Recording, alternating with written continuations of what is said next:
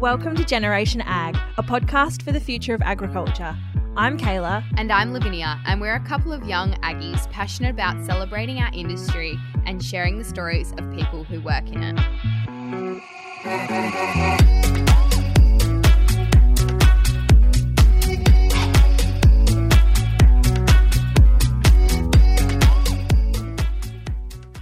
Today's episode is a very exciting one for Lavinia and I.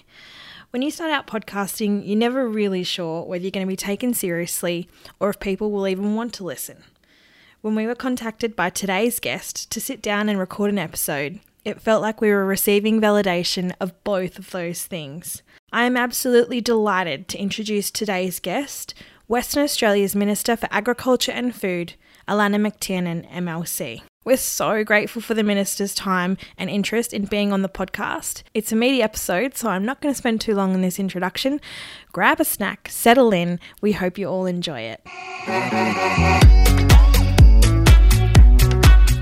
Good morning, Minister. Thank you so much for taking the time to sit with us on this bright and early morning. We're super grateful for your time. We always like to ask at the start of our podcasts, who is the Minister outside of politics? Oh gosh, that's a hard question. But listen, guys, thanks very much too for the opportunity to be here, because I just love the opportunity to have conversation about agriculture and with the farming community. So I love what you're doing. You know, I'm here in this role ultimately because from a very young age I had this really strong sense that you couldn't just complain about something, that this is a democracy. You can't just say someone should do something, that someone had to be you. So I've just never, to be honest, never quite understand why other people aren't interested in politics when they say, oh, well, whatever got you interested in politics? To me, it's really very much part of being in the community and being prepared to step up and take some responsibility. So I guess I got involved in various causes when I was a kid still at school, and that went on through my adult life, and I eventually landed up in the Labor Party and then ultimately ended up in Parliament.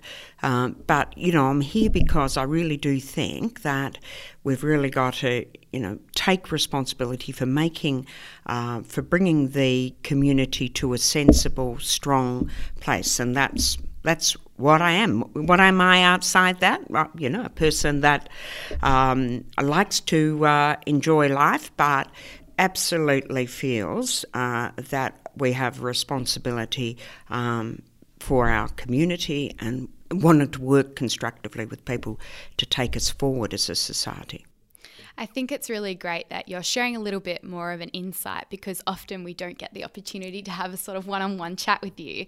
And we were just talking before about the fact that, you know, you had an interesting career getting into agriculture. So can you touch on that a little bit more? I came from Melbourne originally, from a working class housing commission suburb in Melbourne, and I came over here when I was 18, got a one-way ticket from my family, and in fact my very first job was a secretary in an agricultural research company that my brother had set up. So I got to learn the age of 18 a lot about mastitis test kits and moisture testing in wheat.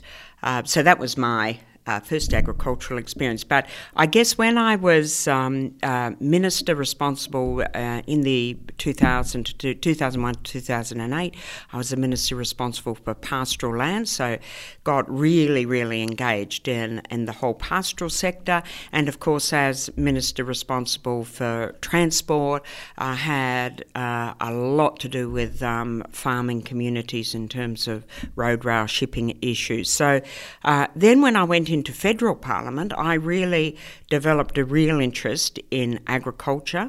I was deputy chair of the Parliament's Northern Australia Committee, but just became very engaged in agricultural issues and also the issues of digital connectivity and the importance of having that capability for our farms to enable the farms in WA to remain globally competitive. I think that's really important. I think that's definitely an aspect that a lot of Western Australians that are in farming really want to know, because, you know, a lot of them have the most advanced technologies and they want to stay up there so that they can keep producing for an international market. And there's an enormous taste out there amongst farmers, and I note from your area out in Esperance, they're really out there being incredibly innovative. We just see example after example of great innovation that's taking place. But one of the difficulties obviously has been that we don't have world-class enterprise-grade broadband available to our farmers. So and even though this is a federal responsibility, we were recognising that the NBN is not doing it. You know, too many people have been put onto Sky Master. There's, you can't get enterprise-grade stuff. So inspired a little bit by this farmer that I met from Mininu when my first week in ag, we set aside money for a digital farm program which would actually help, really, we call it the last mile, but obviously it's a lot more than the last mile, but not so working out how we can invest in infrastructure that's going to give that enterprise-grade broadband. And we've been getting some amazing results. So we've been offering 50% funding, and the other shares have been put in by the service providers and by shires and by farming groups, and we are getting really great results. We've put $5 million into this, and I just think we've improved broadband services to about 1,200 farming businesses, and we're just going out with another round because it has in fact been so successful. And we always say, like, WA farmers are largely, overwhelmingly, on the international market. And we can't have a situation where they've got one hand tied behind their back because they just don't have the digital infrastructure that their competing jurisdictions have. So we've got to go in there and provide help there. I'm so glad you touched on innovation in that space, because another area of innovation that I believe WA farmers in particular are really good at is around water management and stewardship of the land. I know that that's something that you're really passionate about. So would you maybe like to talk about what stewardship of our natural resources means for you? It's absolutely critical. It's critical for the future of agriculture. I mean, we can't just sweat the asset. We are sorry. We are coming across some real boundaries now, like we're finding, for example, the protein levels in our wheat are dropping. Now there's been some creative responses through AGEC. Let's look at the biscuit market in Indonesia and whatever. But we do have to look at also some more systemic responses. So, obviously, enlightened farmers absolutely understand that the long-term value of this asset is going to require real engagement on the natural resource value. But look, is there more that could be done in this? I absolutely think there is. And I would like to see us sort of open our mind to some of the best practice, not get locked into or in a reflex reaction against some of the people that are putting forward new ideas, but being open to those new ideas. But I do think there's a role for government in doing this. For example, we are going to do some long-range trials of some of these regenerative farming practices, for example. We're also going to be doing field studies. So we're trying to sort of fill some of that gap.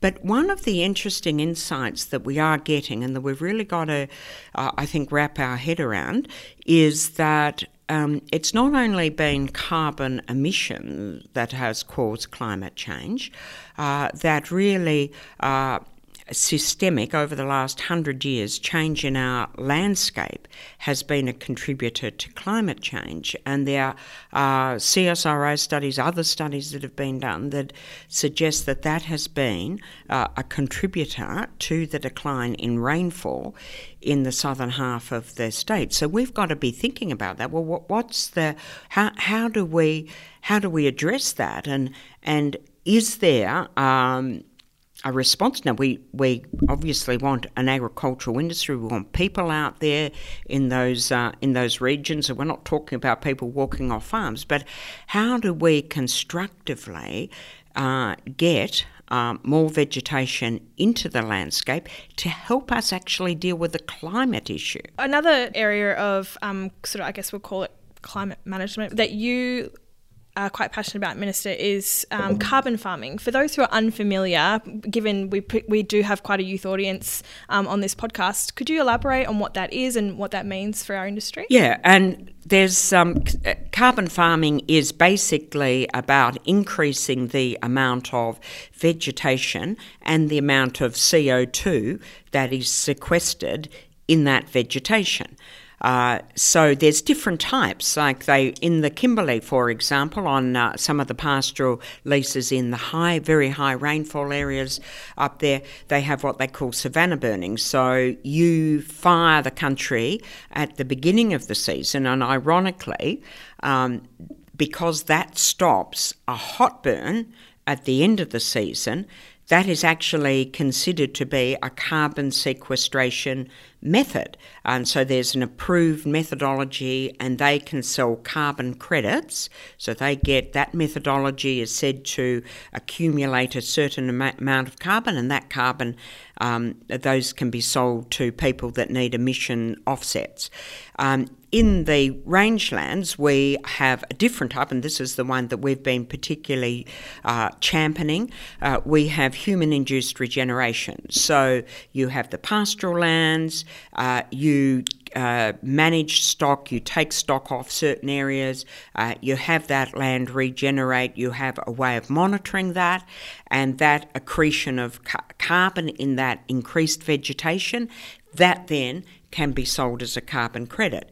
We also have tree planting, which is the more classic and the one people more easily understand, but we don't want to replace prime agricultural land with that, but we want to look at the ways in which we can mix that in, particularly with pasture and with grazing, to see how we could get carbon credits from that. And the other harder one, and there is only one methodology that's been approved to date, is the soil carbon. So it is developing carbon in the soil, and lots of different practices will help that. Some of the farmers down in Esperance the other day were telling me that this deep ripping that we're project that we've been working on, we've got funding from our agency with the GRDC to do that deep ripping, that's going to help get more root growth in the soil. Obviously, the practices of having perennials or having constant ground cover is going to help with the soil carbon volumes. But there's got to be a lot more work done on establishing how you really how you monitor that and how you best generate it. And there's argument and debate going on about which parts of the state. Now, some of the high rainfall areas, we're told, are the most prospective areas. But part of the problem with that is they're not the areas that are in most needs because that's a pretty resilient area. Anyhow, they're not the areas that, like the eastern wheat belt or some of those areas around Ravensthorpe or the southern rangelands, that are the ones that really where we desperately need to build a bit more resilience given what's happening with the climate. I was recently up north, and it was perfect timing because I asked a few pastoralists up there that are on stations kind of what's happening with the Welfare Act, which I think is really relevant right now as you appointed a new panel at the end of last year. So can you talk to us a little bit about where that's at and what's going on with the Animal Welfare Act? Well, we've put together a pretty fantastic panel, I must say. They are a really good set of got a really good set of skills. Many people would know Catherine Marriott, for example, who's on it, chaired by Linda Black, who's a lawyer with is really had some experience in animal welfare prosecution. So what we are trying to do is to make the legislation more contemporary and more fit for purpose, and where it is not just based on this concept of identifying random acts of cruelty and going in and prosecuting those random acts of cruelty. But rather having agreed standards and guidelines on how you raise animals, what is the level of care that is required, and also entrenching, and we really have to do this, we have to acknowledge that the welfare of the animal is actually going to also include some consideration of their innate behaviours. So if you've got a chook in a cage and you say, well, the chook hasn't got any disease and it's putting on weight, but it can't do anything that a bird normally does, like flap its wings or perch, or, we're not capturing what really the community thinks is a requirement for animal welfare. So it is a recognition that for those animals that we are raising for our consumption, we need to make sure that their lives have some quality about them. So it's not just about being disease-free and getting enough to eat, it's incorporating that. And I think this is really important for the livestock industry, because if we don't get this right, if we don't get this animal welfare thing right, that is an existential threat to the industry. So the panel told me that the enlightened farmers are really coming to understand that.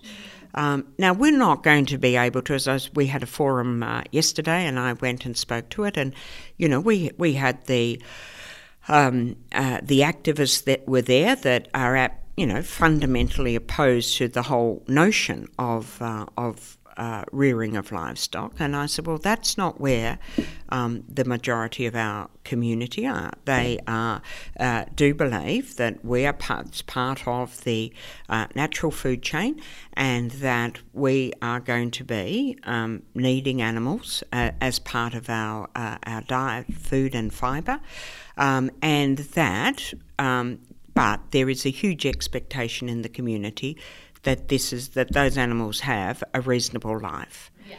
I remember one guy used to say, one of the free-range poultry farmers down south used to say, as long as it's only one bad day that they have, then, and even we're seeing, immense efforts with some operators. You look at the work that Harvey Beef have been doing to make sure that even that last day is as good as it can get, and that there are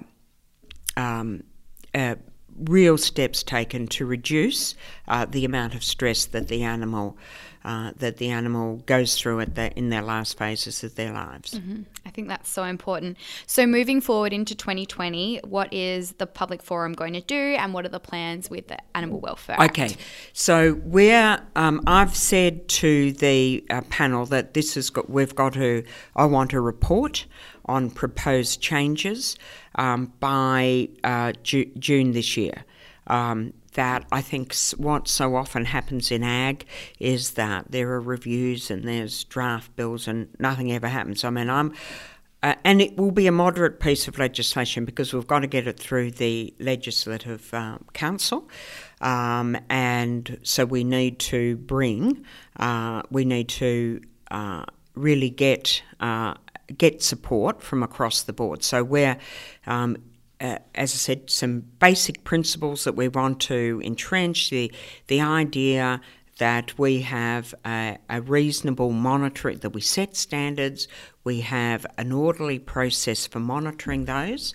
I know farmers are concerned that if we are going to have monitoring of standards, that they want to be confident that the people that are doing the monitoring know what they're talking about and that they are properly trained people that do it. And I understand that. You don't want some naive person that has no understanding of the realities going out there.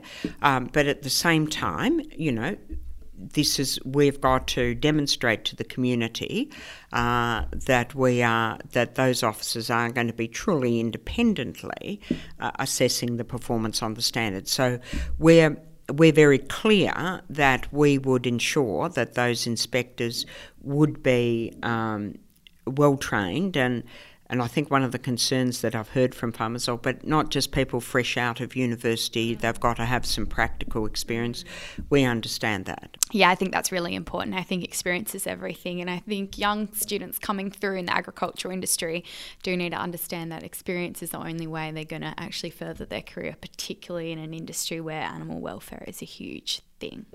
That's right, and so it's about... and I think what we're seeing, obviously, with the younger generation, they're mixing with the sort of people that, the many young people that are expressing concern about animal welfare, that are turning to veganism because of concern about the carbon footprint and animal welfare. So they sort of see those people and they know those people, so that I think helps them understand what's going on here. And I'm very concerned about us going into monoculture. I think, and I'm really pleased to see Meat and Livestock Australia have got on board, and they're saying we want to be carbon neutral by 2030. Now, I think that's a very ambitious timeframe, but it's a fantastic focus for the industry to have, but I don't know how much that they're really doing on farming systems. They're focusing probably more on the individual animal and what you feed the animal and how you breed the animal, whereas I think we've also got to be looking at the systems and how we can use animals in the environment, to reduce our reliance on petrochemical fertilisers, because I think that's misunderstood, that as we replace animals as natural fertilisers, we're bringing fertilisers in often that have been made from coal. And so we have to really make sure that we've got a sophisticated calculation and understanding of what is causing what and how having animals in the system actually can improve sustainability.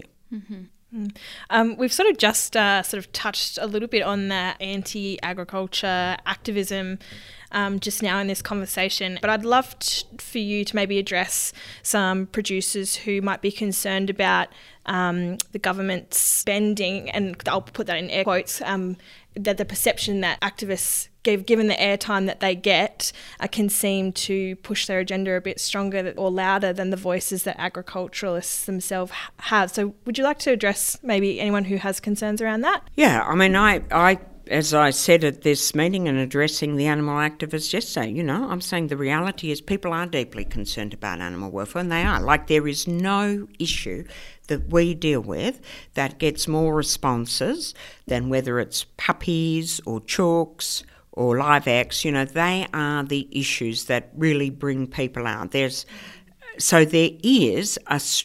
a strong desire to see good animal welfare, and we have to accept that. And I think smart modern farmers know that there is a growing requirement for transparency around all of these issues, and that's what we're trying to deliver. You can't credibly, as a farming organisation, say, we support these national standards and guidelines, but hey guys, we don't want you actually to be able to enforce them. It is meaningless. So we've got to play. Now I could be like Barnaby Joyce, that goes and says to all of don't worry about all them activists, and I'm going to demolish all of the animal welfare architecture, which he did do in the federal government, and the whole thing ended in chaos. And you saw what happened when you had a system that absolutely lost credibility. And they were in a stone's throw of losing that entire industry. People that just, are doing that are not taking proper regard of animal welfare, are actually enemies of the industry. And you need to understand that, because you are going to create such a sort of a groundswell. And what often happens is that you have an overcorrection. And we saw that in 2011 when there was a massive under-response to an issue that then led to when public uproar came, and then led to an overreaction that created chaos within the industry.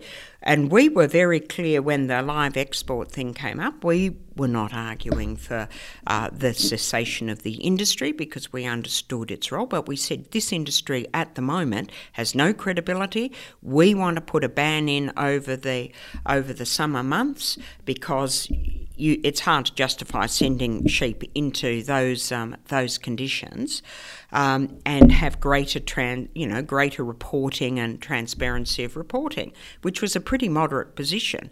Now, I was almost burned alive at the farming meeting with Katanning, and they all praised Barnaby Joyce because he's the great hero who actually caused it in the first place by taking off all of the controls and all of the scrutiny. So I just say to farmers, look, I'm here, my job is to call this thing as honestly as I can. And we do need in a democracy to weigh up those issues. But the interesting thing is that in a market sense, it is actually in the interests of the farmers to have a credible animal welfare regime. It is not in their interest not to have it, because there will continue to be then all of these concerns and good and decent people that are in markets that are saying, well, we're not going to buy that food. So, it's, as I said, there's a real existential issue here. And we've got to understand that, the community is changing. And farmers do love their animals. We love your animals. Well, we're not going to be setting in place. We're talking about these national standards and guidelines that you've all signed off on, but we want to now be able to say, well, they're being enforced. I think that's often something that has misled a lot of people. I mean, we spoke about it off the record before about the fact that we've got these kind of people in agriculture that are suddenly starting to really educate themselves and investigate a little bit more and not just read the media headline and that be the only thing that they understand. And it's really awesome now that we have platforms like this where you can actually say what's really going on without the media portraying a headline that actually isn't telling the full truth. Well, that's true. And look, I think one of the interesting things in the farming community is that they will listen, as you're spending your hours out there, that they actually are probably doing more in terms of listening than many other communities. So I think, it's fantastic that you guys have set up this sort of platform where you can have some extended and complex conversations, because you can't always put these things in 25 words or less. Yeah. They are more complex ideas. Yeah. Well, that's it's the nature of the modern consumer. I think we have to learn that our consumer is changing as an industry. The customer we're producing food for is different to perhaps when our farms were purchased or even started, 30, 40, 50 years ago. I'm really excited about this whole concept of communicating around shared values. So it's no good anymore to sit in opposing camps from each other and just throw rocks and hope one of them lands. We have to really get on the same page with our consumers and these anti-animal activists and really get at the heart of what it is that they're concerned about and how can we address that, because like you said, we love our animals, they love animals, we're the same at the end of the day. That's right. And I think it's also recognising that indeed you may open up new markets and markets, if you're able to establish you've got a more nutrient dense product, or you've got a very high ethical standard in relation to the animal welfare. People aren't looking for that. People want to eat eggs, but, Coles and Woolworths aren't making, and Aldi aren't making the decisions to move out of cage-free eggs without a reason, and they're determining that this is where their market is moving. So now, pet farmers do need to have decent notice of major shifts, and I think there's been a problem there. But this is where people are going, and you've got to understand your market. We had this fabulous woman that was brought out from the Midwest of the US, and she said, what consumers want to know, they want you to listen to them, people now in this age of food evangelism, and they want to know. It's not, the approach shouldn't be, we've got to get them city folk to understand the country. You've got to understand your market. And I can tell you, notwithstanding the animal activists, there is enormous goodwill out there for farmers. And you see that demonstrated in those tributes that are paid at the Royal Show where tens of thousands of kids have written letters. And we don't, and I think it is interesting, we get very, very little anti-farmer from our city constituents, but we do get a lot of farmers bashing people that live in the city. And I always say, guys, why do you bash inner city latte drinkers? They probably actually, this resurgence of latte, over the last decade has probably doubled the demand for fresh milk. Yeah, and avocado growers must be loving latte right now. I think that probably stems a little bit from the traditional agricultural values. I think people are a little bit scared. I think it's that I think we spoke about it before, that ag industry, we are so close, tight-knit, we love our little space, and then we let other people in and we get a little bit scared. But I think at the end of the day, these people are really, influencing our industry more than we know. And look, I think you're right about that it is, that there is fear out there, and I understand that. And I guess it's sort of like what we are going through as a society. Things are changing very rapidly. There's people in jobs that are concerned about, am I going to have a few, is my job going to be automated? We see that, we see the reaction of maritime workers. So there is fear and there is concern about what this is going to mean for the future of their farms. But I do remember we're at Cunderdin Ag School, and a group of there, and we had given a grant for them to do some really interesting Internet of Things projects, and a number of these young guys sort of surrounded me and said, my dad said that you're anti-live export, what's that going to do for our industry? And I said, guys, look, you've got to understand, we are not seeking to end live export, we're seeking to contain it.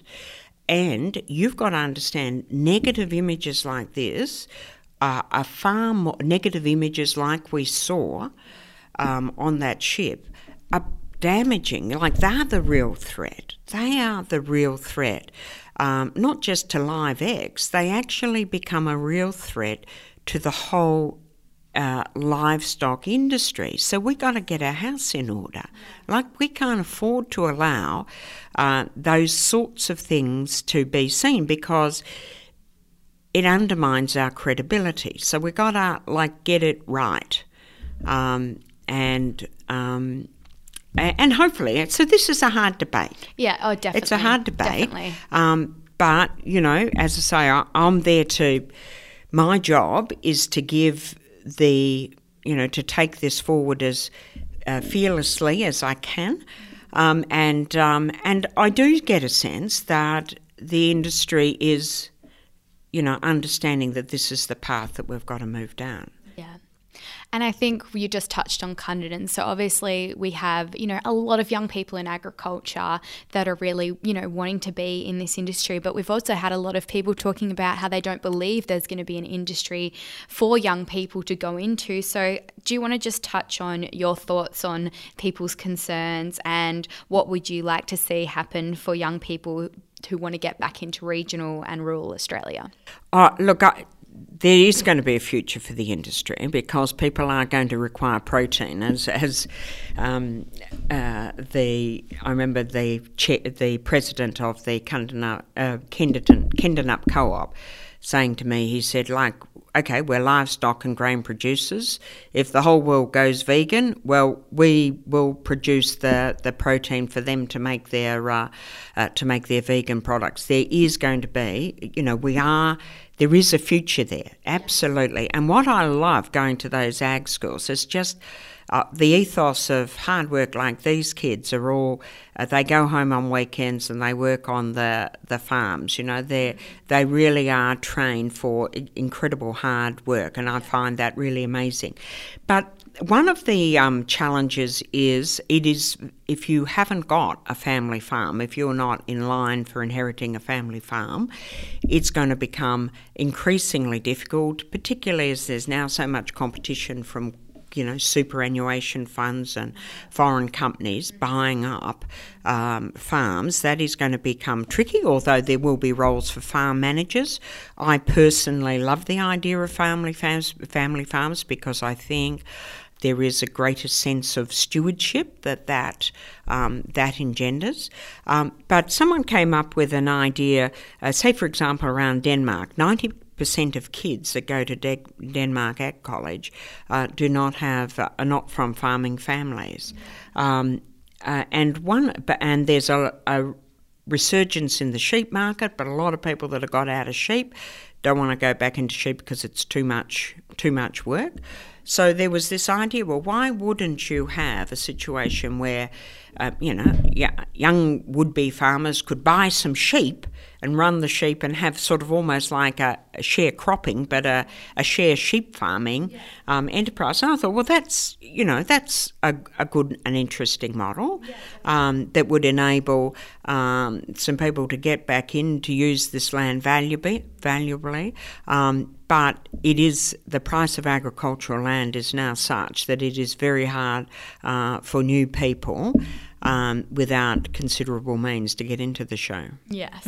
Yeah, that's definitely something that is of concern. But I think with technology and ag tech just becoming a bigger thing, that's an industry I think a lot of people will move into. Well, that's right. And there are lots of jobs in agriculture. And one of the, what we're seeing, and I'm trying to work out how we address this, but a lot of the stats about number of people employed in agriculture, I think, underestimated because so you've got all of these people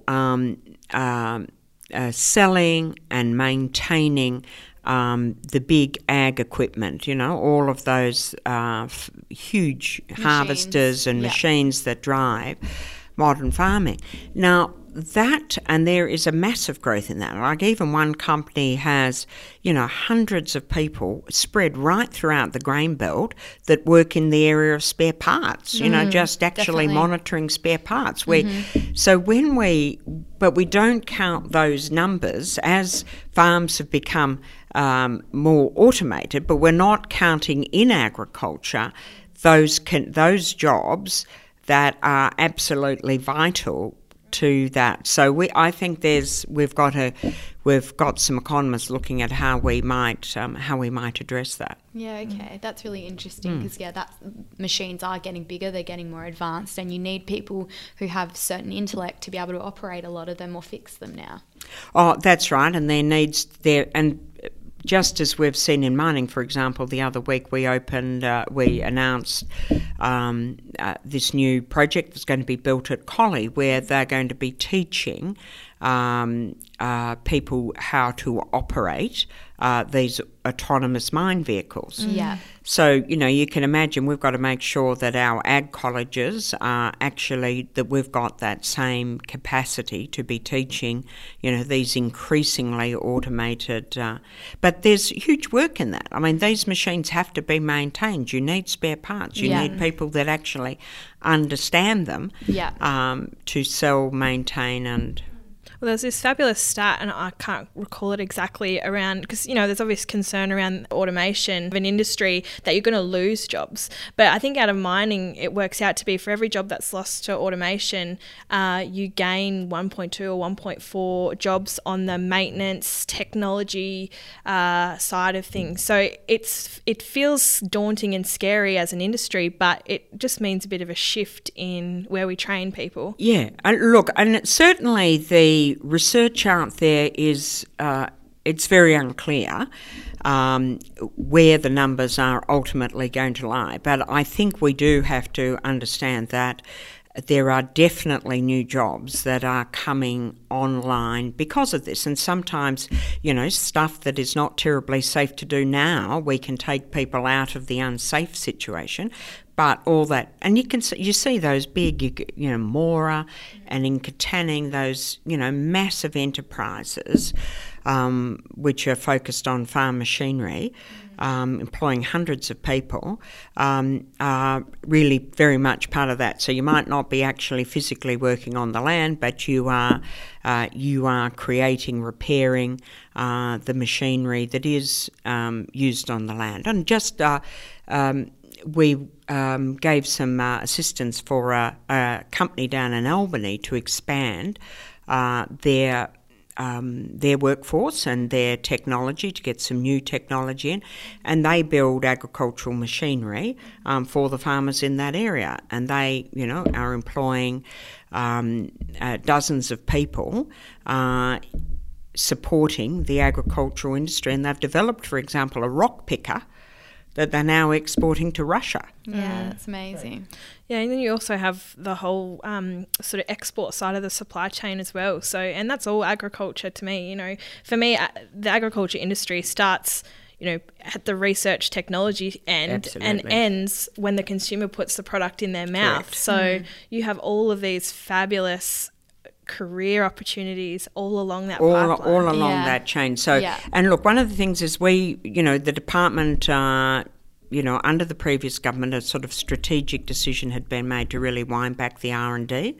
Now, we think that you can't do that. You need long-term jobs. You need people that really develop an institutional knowledge. Like we were down in Esperance, and Spicy was retiring after 47 years. Yeah.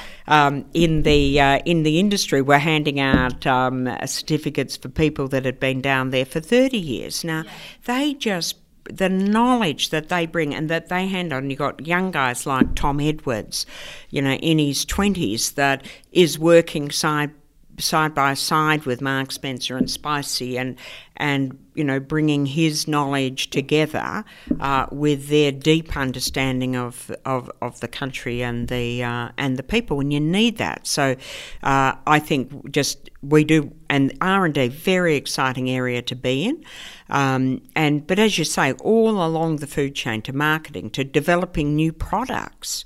One of the thrusts that we are is trying to build. We are largely commodity sellers, but trying to build the percentage of value add that we have here in the ag space. At the moment, it's only about 16% of what we produce. We process in some way or add value to in some way, when we're trying to turn that around with a lot of, and even things like the brewery down in Esperance. I shouldn't be talking so much about Esperance, but the brewery, it's a great place. You can.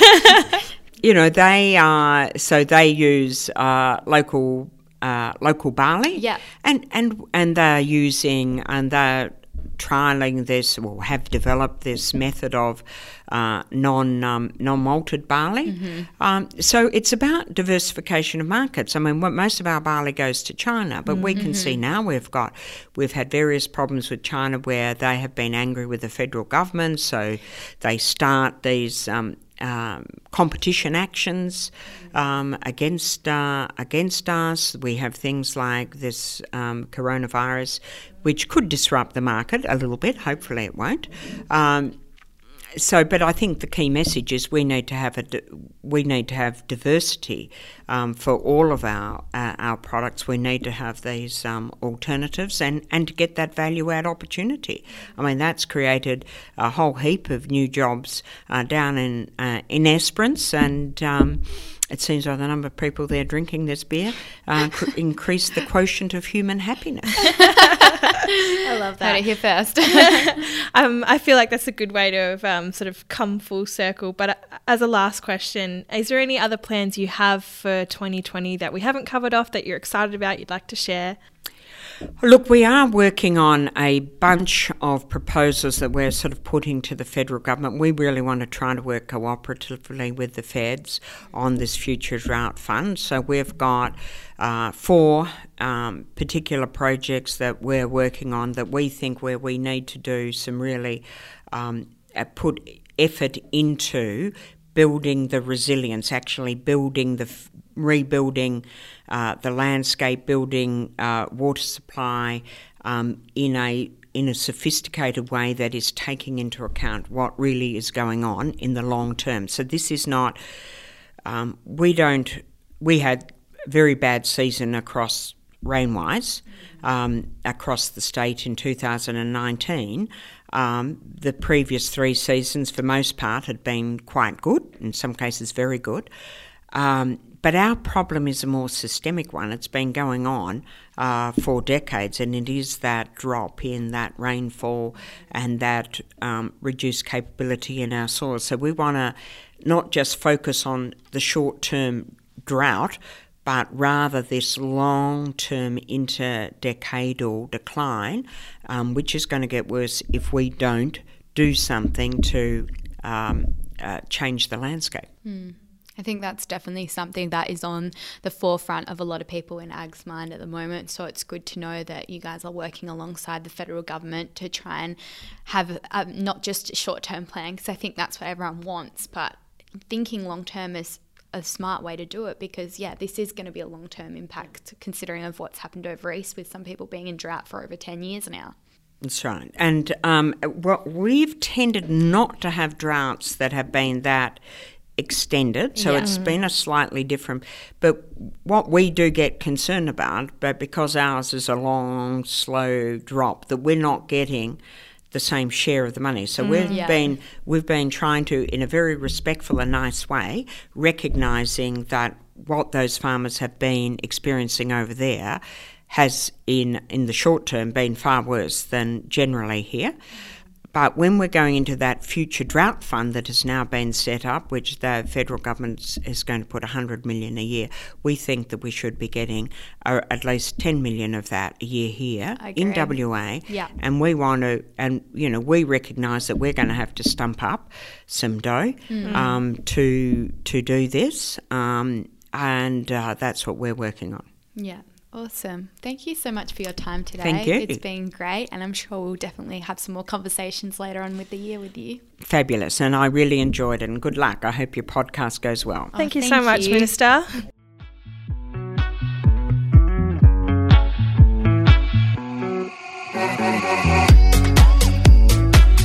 Thank you so much for listening to this episode of Generation Ag. We hope you loved it. If you did, don't forget to visit our guest bios page on our website where you can get all of their contact information. And if you have an idea for another guest in the future or a story that you want to hear, you can get in touch with us via our email, which is hello@generationag.com.au. Don't forget to follow us on our socials @generation.ag. That's Instagram, Twitter and Facebook. And if you've loved this episode as well, you can share it with your friends on your socials, and make sure to subscribe to us on the podcast app and leave us a review, because that all really helps as well. Thanks, guys. Bye.